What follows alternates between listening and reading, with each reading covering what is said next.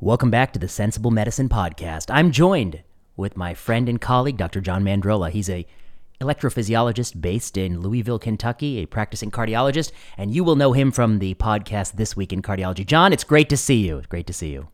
Good to see you, Vinay. It's good to be back again. We're both sipping wine. It's an evening time here in Sunday, and you're sipping a white wine from Portugal. I'm sipping a Spanish wine. It's nice to get some of the old world wines over here, isn't it? Yeah, I mean, I like to drink a wine from the regions that I visited, and this white from Portugal is beautiful. So, well, don't you believe the new study that shows that any alcohol consumption is bad for your health, John? How come you're not teetotaling? What's going on? Vinay, I mean, it's all about risk. If I wanted to live long, I would ride my bike trainer. I wouldn't take my Canyon Arrow Road out for a ride out on the road. So yes. So you'd ride your trainer in your house with your helmet on, and you'd only drive 35 miles an hour. I mean, it is safer. It's safer.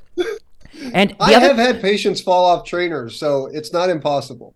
You're right. You have to wear a harness on your trainer, of course. But it's an interesting thing about alcohol, which is that I was just talking about it with some colleagues in epidemiology. I was giving a talk to my department on Friday, and I was just pointing out that it's the only type of research where you lump, a fine Italian Barolo with Mad Dog 2020, and they both count as one drink. And it's so ridiculous to think that those are equivalent substances. So, the whole literature is just garbage. But let's set that aside. Today, we got a couple of interesting things to talk about. First, we're going to talk about a little topic called, when can you not do a randomized trial? When can you do a randomized trial? Are they impossible to do? And John's going to give us some examples from cardiology. I'm going to talk about some things I've been saying about COVID-19 that got all the right people irritated. I mean, if you get the person on the internet who's been wrong about every COVID-19 policy irritated at you, it tells you you're right, okay? It tells you you're right. And then we're going to talk about testing and just the general idea in medicine that you should only do a test if you can use the information to make a better decision. And if you can't, you shouldn't test. So we'll talk about that. So John, why don't you kick it off with these cardiology studies? You have two new studies that were once thought impossible. They've been done. Let's take a look. All right, so I just got back from the ESC meeting, European Society of Cardiology meeting in Amsterdam, and it was surprising. There were a lot of great trials at this meeting. There's two that I want to speak to because of you're out there talking about we need to study things in randomized controlled trial fashion because this is the way to know things in medicine. But a lot of the critics say that you can't study some things. It's just impossible. So I just want to give two examples of things that you would think on paper are pretty impossible to study. Right. And one of them is called the ECLS shock trial. This is a study looking at patients who have cardiogenic shock, and that's jargon for severe heart pump failure because of a heart attack. Coronary artery gets blocked, the heart just fails, and my colleagues open these arteries, but in those hours afterwards, the heart is just failing, not pumping enough blood, and the mortality rate from cardiogenic shock is super, super high. And so people have these mechanical assist devices where, you either put a device in the heart or you put a balloon pump in, or, there's the most aggressive one is VA ECMO, which is really taking blood out of the body, giving an oxygen or putting back in. It's really almost like a heart-lung machine. And so doctors choose to use this VA ECMO to save patients from cardiogenic shock. And if a patient's dying in front of you and you don't put them on this ECMO, they'll die. And so, but actually, mechanical circulatory support for shock after a heart attack things haven't really proven to work. And people say, well, you can't study this. But actually, this German team from Leipzig actually did study. 200 patients got VA ECMO, 200 patients randomized therapy. And lo and behold, there was no difference in mortality, but there's 2x greater risk of complications, both bleeding complications and vascular complications. Studies published in New England Journal of Medicine presented as a hotline trial at ESC. And here's a topic where you didn't think you could randomize patients who are dying. You did, and you found out that we're actually harming people with something that we thought was helping people. And so that's Oh, the first example. let's talk about this a little bit. So, okay, I come in with a heart attack, God forbid, and I'm in cardiogenic shock. So that's heart attack plus my heart is so strangled of oxygen, it's not even pumping well enough, and my blood pressure is low, and I'm probably not perfusing my capillaries, and my body is literally dying because my ticker is not squeezing. And in this situation, we've done a lot of things. When I was a resident, we used to put the aortic balloon pump, and it actually is a kind of a long tube, a balloon that inflates and deflates very rapidly. And it's supposed to deflate during systole to suck that blood out of the heart, and inflate and diastole to create the perfusion back into the coronaries. And lo and behold, people thought it was a parachute. It was a miracle. It was a game changer. And after all, these people would be dead if you didn't do it. That was the mantra. So it's silly not to do it. It makes perfect logical sense. I mean, do you not understand physiology, John? But then they did a randomized study, IABP shock, and my understanding is it's a negative study. Mm-hmm. And it failed to improve outcomes from this very elegant and thoughtful device. Now, fast forward. Now we're talking about something that's even more invasive: extracorporeal membrane oxygenation, ECMO, really, right? Right. This is the most powerful thing you have. You literally take the blood out of someone's body, you oxygenate it, and put it back into their body. And so if your heart's failing, presumably this is the thing that's going to save you. And I remember in my career, we've done it a lot for COVID patients. We did it for pregnant women with flu back in the day.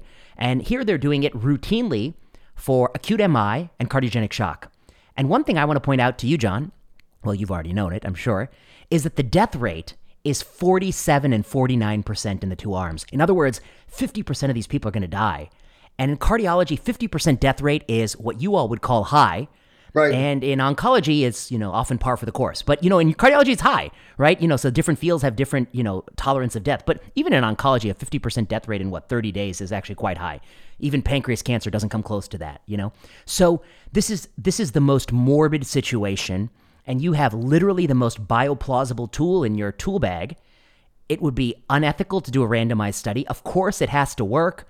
Oh, whoops, they did one, and it doesn't work. It's costly, it's harmful, it's detrimental, and you're a fool to do it. That's what you're telling me, John. Yeah, it's just so. I don't deal with cardiogenic shock. I'm an EP doctor, deal with arrhythmias, but it's just so shocking to me that it just something that actually can save a patient doesn't work. And it's just, had we not done this trial, and we would just still be doing this procedure and harming people. And there was a discussion at ESC about picking the right patient, and didn't pick the right patients. But look, this is 200 patients in each arm, multi-center, randomized, and not even close to a signal. So not a lick of difference. Yeah. Yeah. But so one more point on this, John. This is a common fallacy in medicine that's bigger than this, which is people think that if the disease state is dire, and I think we'll all agree, a 50% death rate in 30 days is dire. That's not good, okay? But they say if the disease state is dire and the intervention makes sense, you cannot do a randomized study. And what this study shows is that 1, yes, you can do it. 2, you ought to do it, because 3, it doesn't always go the way you want.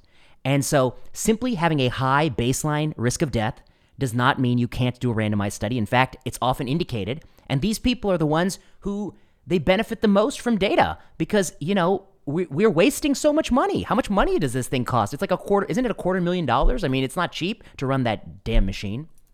Yeah, it's super expensive, but also, peripheral vascular complications almost 3 times greater, bleeding almost, greater than 2 times greater. So it's actually harmful that something that makes plausible sense.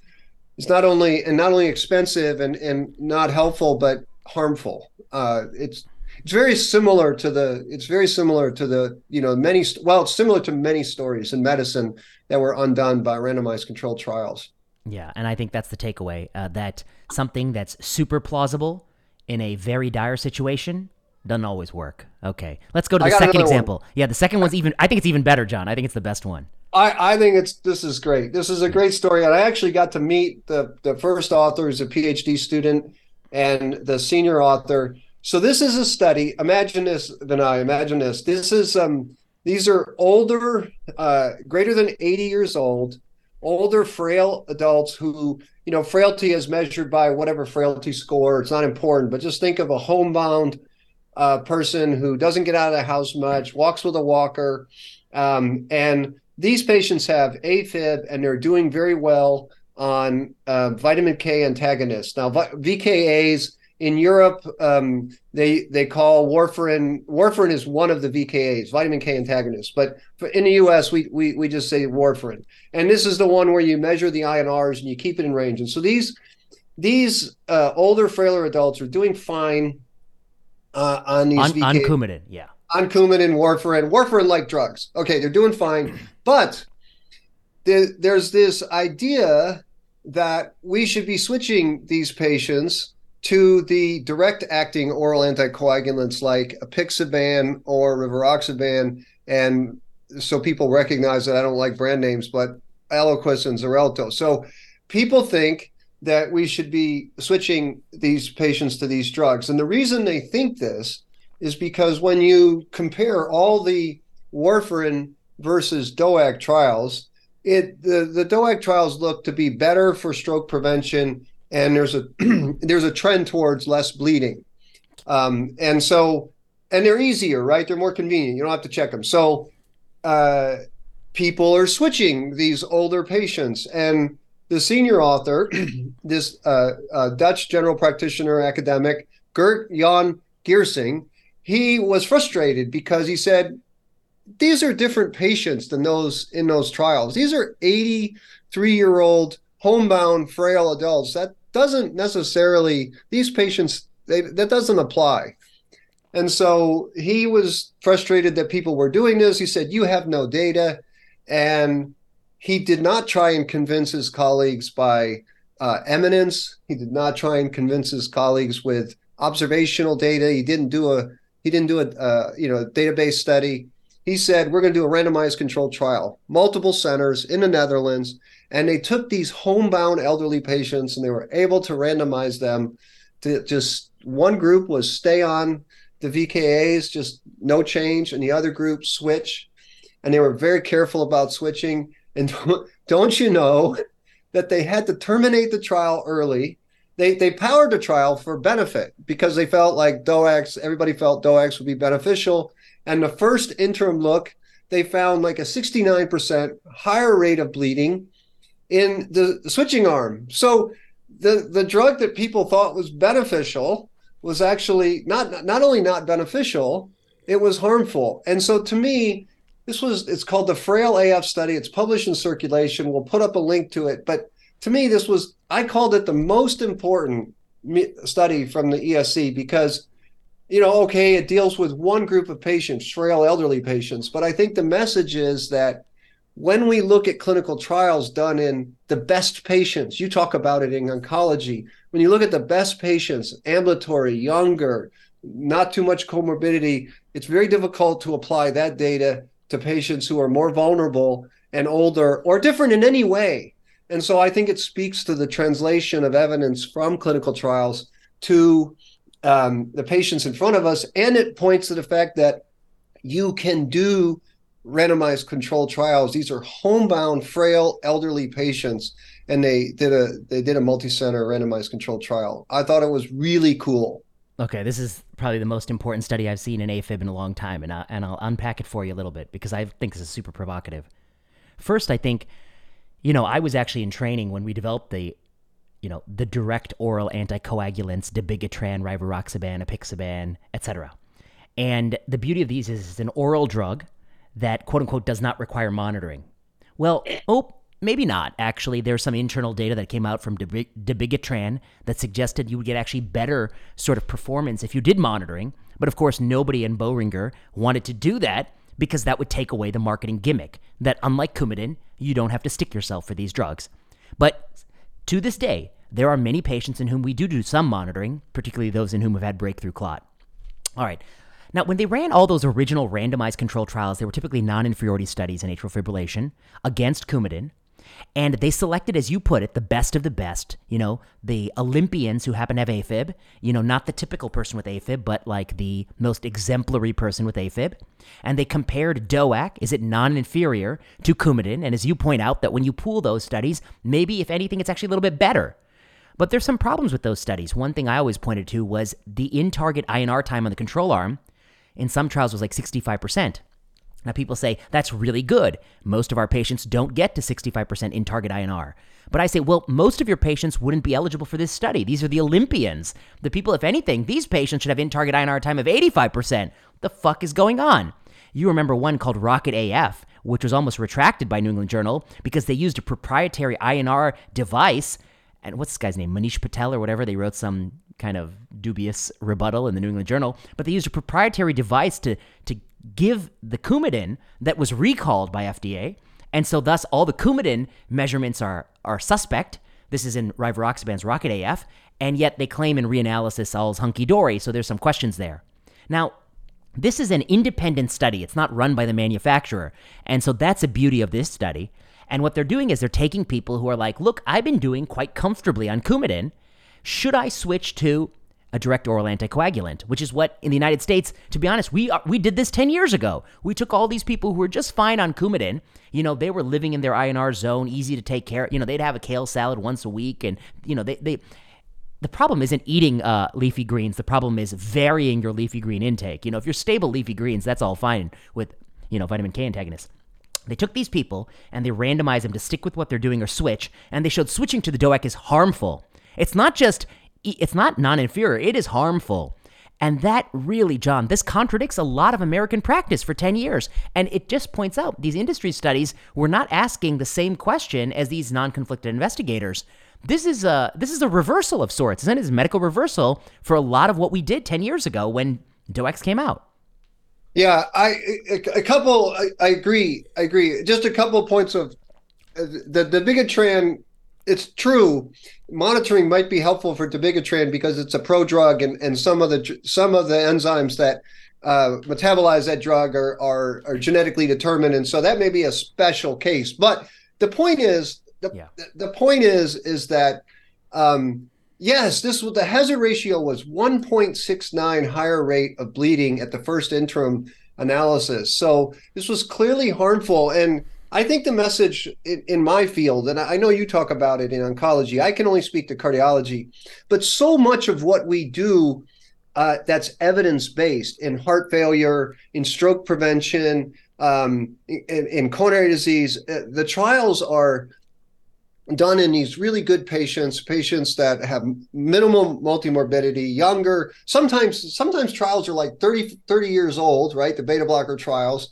And we apply them to these frail 85-year-old patients who come to your office with a walker with tennis balls on them and a creatinine of 2. And they're just different patients. And I think we have to be super careful with translating that kind of evidence. And I think the message from Frail AF is, rather than assume that the benefits in the trials apply to the patients, if their patients are substantially different, then these sorts of trials can be done. It was funded mostly by the Dutch government.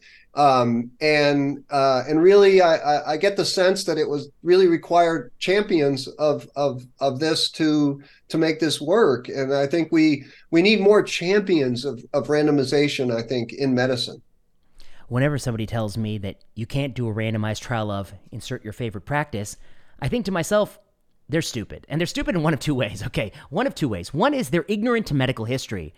If they knew medical history a little bit better, they would know that the smartest people for at least maybe half a century, have said you should not, cannot, could not, would not do a randomized trial of this because it's got to work, only to have a randomized trial blow up in their face and not work. That's true for CAST. That's true for hormone replacement therapy. That's true for Courage. That's true for Orbita. That's true for the examples you just gave. So what am I to think if you're so arrogant that you think you're smarter than all those cardiologists in 1985 who thought flecainide was a win? You're smarter than all those internists in 1993 who thought hormone replacement therapy was good. And that included our friend Adam, because he writes about it very poignantly in our book, Medical Reversal, in the introduction, that he was one of those people who got caught up in it, but he was grateful for randomized evidence. And he was never one to say you shouldn't do the randomized study. He was always one to say you should do it. So, okay, so you're ignorant of history because you think you know better. You know better, and your pathophysiology is finally so good, you don't need randomization. The second thing I think, the reason I call them stupid, it's kind of tongue-in-cheek. I don't think they're stupid, but they lack creativity. Okay, so recently I got in an argument over lunch, and this will tie it over to what I was talking about. I've been a big proponent that we need randomized trials of the fall COVID booster, and we need randomized trials of the annual flu shot. And at lunch in epidemiology, there's a faculty member who's actually a good friend of mine, senior guy, who thinks that it would be ridiculous to do a randomized trial of the flu shot because by the time you get the results, the flu season is over. And I said, let's get creative, okay? Here's how I'd be creative. Each year, we have to choose, how are we going to build the flu vaccine? And it's always a guess. Now, we could have two algorithms and make a flu shot A and a flu shot B. Algorithm A makes a guess in a certain way, picks certain, H and N types, 3 strains. Algorithm B picks it in a different way. And if you run that season over season, you could say, well, in the long run, algorithm B is better. So you can do a randomized trial of 2 different algorithms of choosing what strains of flu to put in the flu shot. Now, why stop at 2? It could be 6 arms. It could be 7 arms. You could do randomized trials of the rollout. You could do randomized trials of challenge trials where you challenge people with the flu strain. You could do randomized trials in the southern hemisphere for the northern winter and vice versa. You can do randomized trials that are registry-based. You can do continually enrolling randomized trials. Let's talk about COVID boosters. You could do randomized trials of giving nursing home patients boosters every 4 months or 3 months or 2 months. What's the optimal dosing? Why is it 1 a year? Why is it not every few months? You could do randomized trials of different of people who've had COVID and people who haven't had COVID and all sorts of things. And so to me, you're just not being creative. Like you're just saying, oh no, we can't do any randomized studies. But the reason we do randomized studies is that it is actually a true causal estimate of the intervention, and they don't always go the way you want. And so, to me, it just shows either an ignorance of medical history or a lack of creativity if you tell me we can never do any randomized trials of flu shots or boosters. Well, what did you say to? Yeah, I was wondering how you would set up a booster randomized trial, and I think you answered that. But I mean, what would you say to people? I hear this all the time. They're like, John, you can answer questions. You can answer questions with observational studies, and they always cite smoking. We know smoking caused lung cancer, and there was never a randomized controlled trial. We did this with causal inference from observational studies, and why can't we do that with this sort of thing? Yeah, I'm asking, really. No, educate me. It's a great question. So, okay, so let me just point out something. Let's imagine a spectrum of risk. On one end, the worst thing you can do to somebody. On the other end, the best thing you could do to somebody. The worst thing you could do to somebody is shoot him in the head. I mean, I think that's not good. Okay. Now, is there a randomized study that shows shooting somebody in the head is bad for them? The answer is no, because the effect size is nearly 95% mortality, and the time to death is 10 minutes, and so the effect is visible to the naked eye. Okay, and it's a harm. What about smoking? The Bradford Hill studies show smoking's linked to lung cancer has odds ratio of 20. In other words, if you smoke, you're 19-fold more likely to get lung cancer than if you didn't smoke. That is a huge risk, and that risk is so big that I think many people are comfortable using risk factor epidemiology to say that that's a real risk, and we can advise people against smoking. But also, the advice against smoking does vary. I mean, I'm much more likely to tell a 16-year-old, say, hey, don't smoke, buddy, if I see you smoking cigarettes. But if I have an 88-year-old who already has lung cancer, I'm not going to tell him to stop smoking.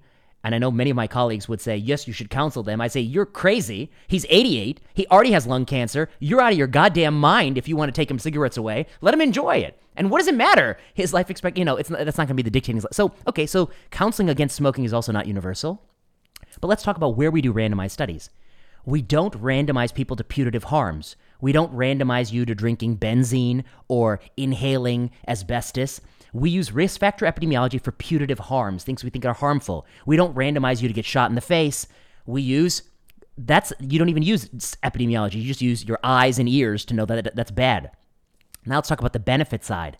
On the benefit side, for real parachutes, we don't do randomized studies. I mean, I think if you have fulminant hepatic failure, there is no randomized study for liver transplantation, but yet you can see when you transplant the liver, they're not going to die and they were about to die. So I think there are some things in medicine that we don't do randomized studies. But all of the things we're talking about are things you think benefit somebody, so they're putative benefit, like a booster, like a flu shot, like ECMO, like DOAC. You think it'll benefit the person to switch or to do it. It doesn't have an effect size of 100% because we know people go on ECMO and they die anyway. Okay, and in fact, in that randomized study, they showed they died exactly the same rate, by the way. 50% of them will be dead either ECMO, no ECMO. So anything that's of a putative benefit with a modest to marginal effect size is ripe for randomization. So smoking, you wouldn't randomize someone to smoking because that's a putative harm of a large effect size.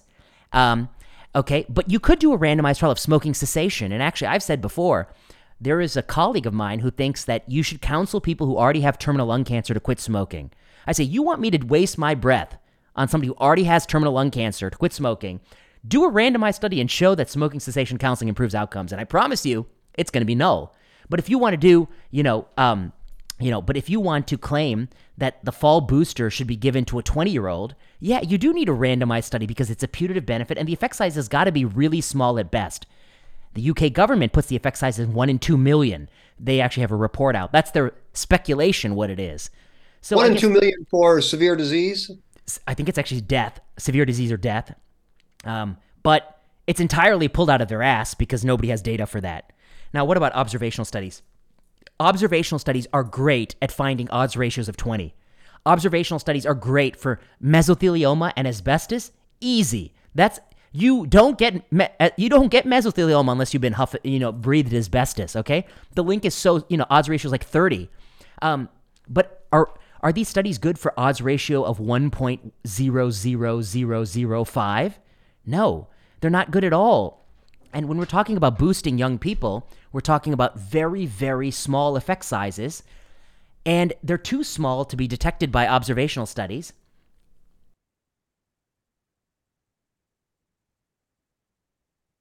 Yes. Too small to be detected by observational studies reliably and separated from bias. So, for instance, when it comes to boosters, we have that letter in New England Journal called the Healthy Vaccinee Effect, where we essentially show that the entire effect from the Israeli program that people who get boosters do better than people who don't can be explained by the fact that they're giving boosters to healthier people. And they're much less likely to die for any reason. And you remember Don Rettelmeyer's paper, people who get vaccines are less likely to be in car accidents. The only reason that could be possible is if it's different people, because obviously a vaccine doesn't stop you from, getting in a car accident. Are you crazy? So we know different people get this. There's a bias here, confounding by indication. You just can't sort that out with observational studies. Now, what would you say to people? I'm kind of playing. I'm going to play the person I'm going to play the person who pushes you. What would you say to people who say, okay, there's not much risk? I think people will now agree that there's a myocarditis risk, but they'll say the myocarditis risk is extremely small, that it is mostly self-limited, and it's really not significant, and it shouldn't factor into it. I have my feelings about infrequent but potentially severe complications. But how would you address the people who argue with you that the risks of this thing are so small that it's not a factor? Well, for like a 22-year-old healthy man, I would say that it's easy to prove mathematically that dose 2, 3, and 4 are net harmful. That's easy. Because even 1 in 10,000 myocarditis is far bigger than any risk you ever have from COVID after the first dose. And if you already had COVID to get a dose of this, it's just totally crazy, because you're 22, you have virtually the lowest risk of COVID imaginable. You've already had COVID and recovered, and now someone's giving you a booster with real risk of myocarditis. And what's the gain? You think you're going to lower your risk of getting COVID a second time? Where's the evidence for that? Okay, so that's my first part. But the second thing is, I just met a woman. She must be in her 40s. I hope that's true. And she was saying that, look, I don't want to get another booster because I've already had COVID, and the COVID shot, it put me on my ass for a day. And I think there's so many people who will say, yeah, it's not so bad, but it put me on my ass for a day. I was in bed for a day, or I just wasn't myself for a day. Well, what I want to say is add up all those days of days of life lost because you're on your ass and compare it against days of life gained, and the only way to do that is randomization. And I think it's probably actually detrimental for most healthy people. That's not just my opinion. The UK government is not advising boosters under 65. They're not paying for boosters under 65. And Australia is not advising boosters for under 65. But our government is advising boosters for 6 months and up. Now, are the people in our government so much smarter than the UK? Do we have data that they don't have? Or are we more corrupt? I mean, it's the only answer is that we're more corrupt. Well, and again, I'm asking, has there been a formal recommendation, or are they awaiting the meeting? They're awaiting the meeting, but the ink is on the walls, the writing's on the walls, because you've got the deputy director of CDC, Nirav Shah, who's actually my med school classmate. He says that it's going to be down to 6 months. And you've got Mandy Cohen, the CDC director, saying it's going to go down to 6 months. And you've got Ashish Jha tweeting it. And you've got that press secretary talking about it at a conference. So let me ask you this. Here's another question for you. So you travel, I travel, and we go to mostly Europe, and you just see such different practices. And sometimes I scratch my head and I wonder when I come back to the US, I see it in cardiology practices differ, and I just wonder, it's almost like Americans don't travel enough, or we don't, it's like we don't learn from our colleagues, and I don't understand why that is. That's a great point. Okay, so my thoughts, and I'm curious what your thoughts are. I think you can put it in two buckets. When you talk about cancer medicine, cardiology, rheumatology, the stock and trade medicine, it's easy to say that in Europe, they're much more judicious, they're more cost conscious, they think about what's best for everybody. That's easy. And why? Because they have single payer healthcare systems, they have rational dollar per quality adjusted life year analyses, they're much more thoughtful about evidence on all these things. And that's why I've always, my books have been more popular in Europe, etc. On the COVID-19 issue, I think in addition to all these usual factors, we have one additional factor, which is that there is a fraction of people on the political left in the U.S. who have lost their minds. They're absolutely irrational. They want boosters every 2 days. I mean, if you really gave them a booster every month, they would just get it. They'd just keep getting boosters, no data. They would keep screaming that long COVID is going to, turn your brain into jelly. They will keep saying that kids need to mask. They keep saying that kids do, in fact, Montgomery County mandated N95 masks in kids this week. So in the U.S., we have some zealots, zero COVID zealots on the left. They became zealots because they hated Donald Trump, and they're not good at thinking. And actually, many of them are actually, prominent Twitter folks. I don't want to say good academics because that's not true. That's so bad. But they're on Twitter. Yeah, go on. I'll interrupt you. Push back.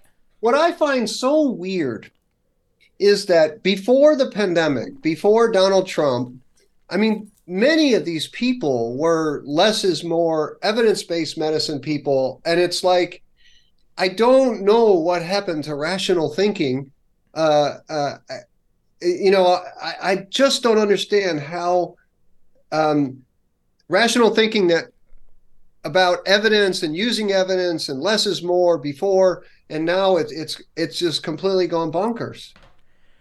I would say that I totally agree with you. And look, everyone knows I'm no fan of Donald Trump, but what I would say is that if you're perfectly honest, I think people do have the Trump derangement syndrome. I mean, he makes people deranged. I don't know. He does things that provoke them, and then they get so worked up about it that they turn off their brain and they act like idiots. And I'm like, look, Donald Trump says you shouldn't mask kids. But you know what? You shouldn't mask kids. I mean, it's obvious that yes, Donald Trump thinks you shouldn't mask a toddler, but if you have eyes and a brain, you would know that only a moron would think you should, because they're putting it in their mouth and they take it off when they nap. And it's stupid, okay? So just because he says it doesn't mean it's wrong. He's just a human being. Actually, to be honest, in my opinion, if people treated him like a regular person rather than this sort of boogeyman, he wouldn't be half as powerful as he is. He's powerful, and a lot of people vote for him just because they want to piss these people off, who they consider the elites who've held them down. And at some point you can recognize he does piss them off. He gets under their skin. He bothers them, And part of his appeal, I think, is not the issues. It's just that you want to vote for a guy who's going to piss off the person you're sick of listening to. And it's sad that it happened in medicine. But look, you and I both know there's some very distinguished people in medicine who, one of them keeps replying to my tweets, and he says, where's the evidence that masks don't work? I simply see no evidence that they do work. And address that question. Yeah, and I was like, well, listen to yourself. Where's the evidence that ivermectin, where's the evidence that prayer doesn't work? Where's the evidence that vitamin C doesn't stop? If there's no evidence that it does work in medicine, the convention is to say it doesn't. I mean, what the fuck are you talking about? I could say I can go to my cupboard and mix my spices together, and I'd say I cure your cancer with it, and you're going to say, what the hell are you talking about? Your mixture of cumin and turmeric? The fuck are you talking about? You'll say, there's no evidence that works. And I'll say, well, there's no evidence it doesn't work, is there, John? And we don't have that standard. So how can somebody who's been in medicine so long come at me and say, oh, where's the randomized study that shows it doesn't work in toddlers? And I was like, well, where's the fucking evidence that it does work in toddlers? Are you out of your fucking mind? And I was like, and also, it's a toddler. Are you so fucking stupid? I mean, this is what I gotta say this. I will, and the listeners can send the criticism to me. You have to be the stupidest motherfucker to think a 24-month-old child will benefit from a fucking cloth mask. Your brain is so fucking broken. And I have been trying to bite my tongue about these dumb motherfuckers for so long. I cannot take them. I wrote all these articles as polite as possible, but you really have to be kicked in the head to think that works. I don't know. And so if you want evidence that it doesn't work, you're so far from common sense. I don't know what to tell you. And you're I think the point you're making, I should bleep that out. I think the point that you're making, you can bleep out whatever you want, but the point you're making, I think, is that a lot of these, I won't mention names, but a lot of these famous TV doctors and a lot of these doctors on the internet, they get labeled as crazies because they might recommend 9 things that make sense, but if they have one thing like eat this raspberry or whatever, people just say everything, they've lost all credibility. But it's very similar here because, I mean, I picked up my grandkids during the pandemic, and they're laying there next to each other, breathing on each other without their mask during nap time. And I'm just thinking to myself, and it's the same in our hospital, right? We can go to this cafeteria and we can take off the mask to eat, or the doctor's lounge, and everybody's got their mask off, and it's like,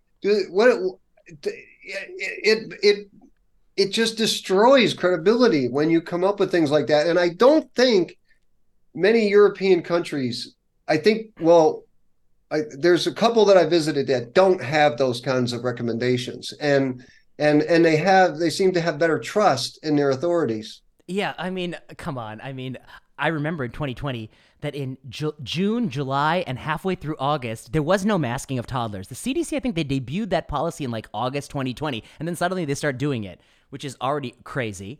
And then people always use analogies like, well, masks are like condoms or whatever. And I was like, well, if you really want to flesh out the analogy would be every day you have sex with 100 people and, maybe 2 of them are using a condom. So, and then we're going to measure how many babies are born 9 months later or something like that. I mean, it's not going to be doing anything. It's a total wash, even if it did something. And there's the gap between perfect adherence and real world adherence. Anyway, we don't have to beat the mask to death, but I'm sick of it. But I mean, people are crazy. I don't know what to say. Trump got them crazy. Let's talk about medical testing. Yes, that's the final point. Okay. We have to talk about medical testing because you've been really, really getting people fired up by saying, don't test for COVID. And then I'm thinking, like, I'm reading that and I'm reading your people saying how awful that is. And then I'm thinking to myself, well, don't we learn in the first month of internship that you don't do tests on people unless it's going to change what you do? And I still think I can't come up with an exception to that rule that you shouldn't do a test if it isn't going to change how you act after the test. And I think you can argue that testing for COVID is actually a harm. So here's my argument. Look, here's 2 worlds. One is, your kid looks good. You send him to school. They have a little bit of a runny nose. You send them to school. Now they look really crappy. They feel sick. You keep them home. The moment they feel better, you send them to school. This is called how life has always been. Okay, that's how life has been for hundreds of years. And in fact, the UK government actually advises its citizens that that's how life should be going forward. Now, there's a different school of thought, the alternative.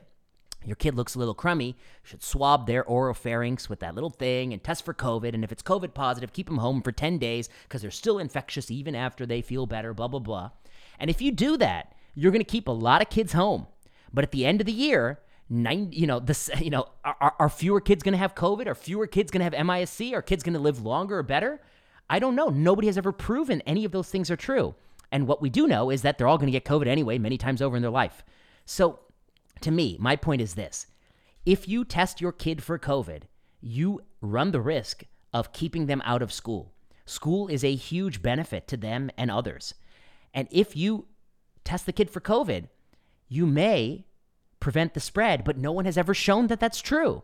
So isn't the burden on these manufacturers to prove, these people who are making millions from the test kits? You've got Harvard faculty quitting their job to join these testing companies. Shouldn't they have to prove that the routine testing of kids improves outcomes? As you say, why send a test if it doesn't change your management? Now, people tell me, well, you can keep testing positive and it means you're infective. I urge anyone to show me the data that's true. Now, if you test positive on these tests, you may be more likely to culture virus. But somebody show me data that if you test positive on these tests, you're more likely to infect another person. And more importantly, somebody show me data that the routine application of testing means that people are better off down the road. And there is no such data. There's no data for either of those questions. But what are you going to say to people who come back and say, Vinay, 7 million people died of SARS-CoV-2. This is a serious disease. And we don't want people breathing the crud. I don't want you breathing your crud on me. 49% of people with cardiogenic shock and MI will die.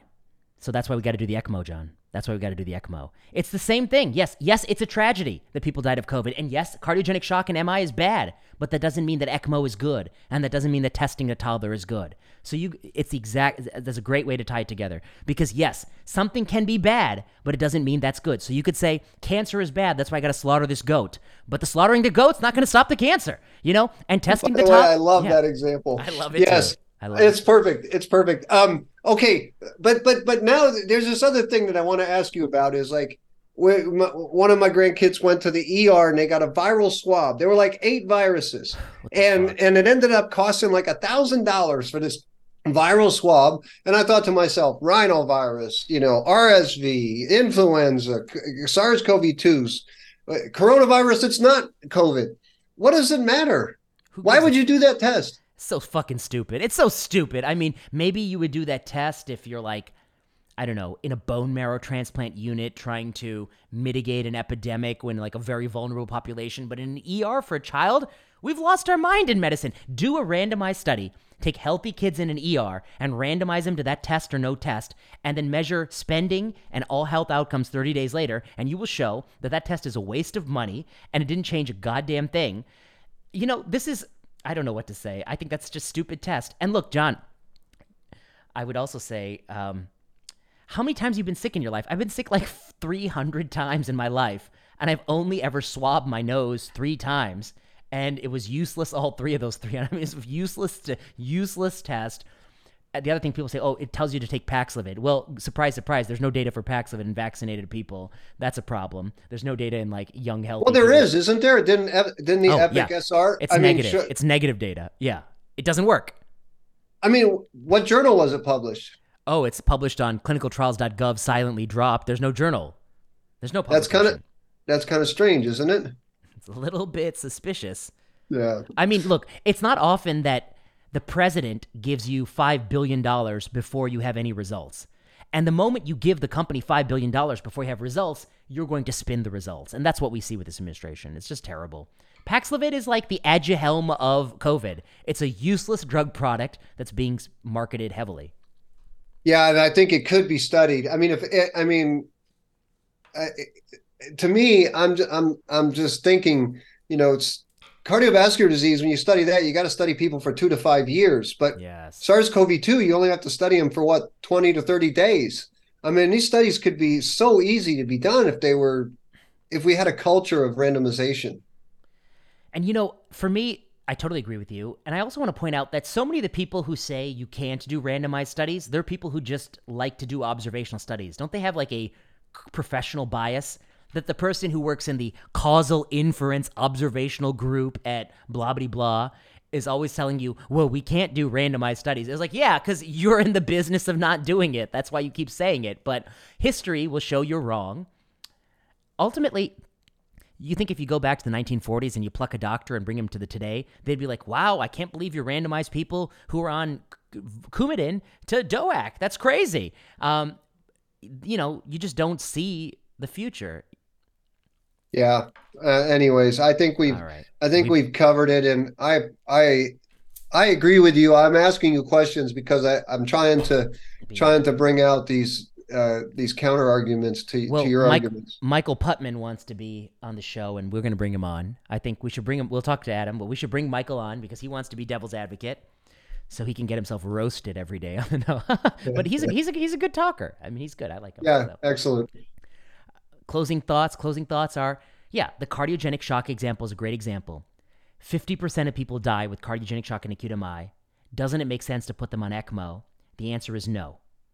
And similarly, 7 million people died of COVID-19. Maybe actually that number might be a little bit off because with and from is, put that aside. But COVID-19 did kill people, but it doesn't mean what we did was useful. We literally took basketball rims off the hoop, right near where I live. I'm pretty sure that didn't change that number. It wasn't going to be 7.1 million and now 7 because they took the basketball hoops off. It was going to be 7 either way. So we have to ask ourselves, just because something bad is happening doesn't mean you get to act like a lunatic. Masking toddlers? I think you're a lunatic. I think you're really crazy. Testing kids in 2023? Again, I think you're totally crazy, and the UK government agrees with me, and they tell their citizens don't test, and most of Europe agrees with me. These people on Twitter who disagree with me, they have proven themselves to be absolutely incapable of policy. I mean, they said keep schools closed. They said mask toddlers. They were wrong about everything. So I'm glad they disagree with me. It tells me I'm probably right. And the real reason they disagree with me is my post is so popular. My post got 100,000 views and 200,000 video watches. I mean, it's just crushing them. So they can make their own video called Why You Need to Test Toddlers for 25 Years. They also have no end date in their own philosophy. And their video will be watched by 4 or 5 people. So let them try. Good luck to them. My closing thoughts are that, I think the lessons from ECLS shock and I think the lessons from frail AF are that even when things are really bad, that's even more reason to randomize patients, because if you don't randomize, you'll end up doing stuff that's harmful. And I think in the end, you'll spend more money and cause more harm if you don't randomize. And the way we do trials, we can have interim looks, and we can, if it's going the wrong way, we can stop it. And I just wish we had a culture of humility and a culture of curiousness and wanting to study things in the proper way. Well said. You've been listening to Sensible Medicine Podcast. Go to sensiblemedicine.substack.com and subscribe. I'm also going to maybe put this out on Plenary Session Podcast because I haven't done some oncology reviews in a while. John's available on his own Substack called Stop and Think. He had a great one about testing this weekend. I'm on Vinay Prasad's Observations and Thoughts. We'll be back next week with Adam Sifu. And if you like this podcast, leave us a review. Send us a note. All right, until next time. All right, that was good.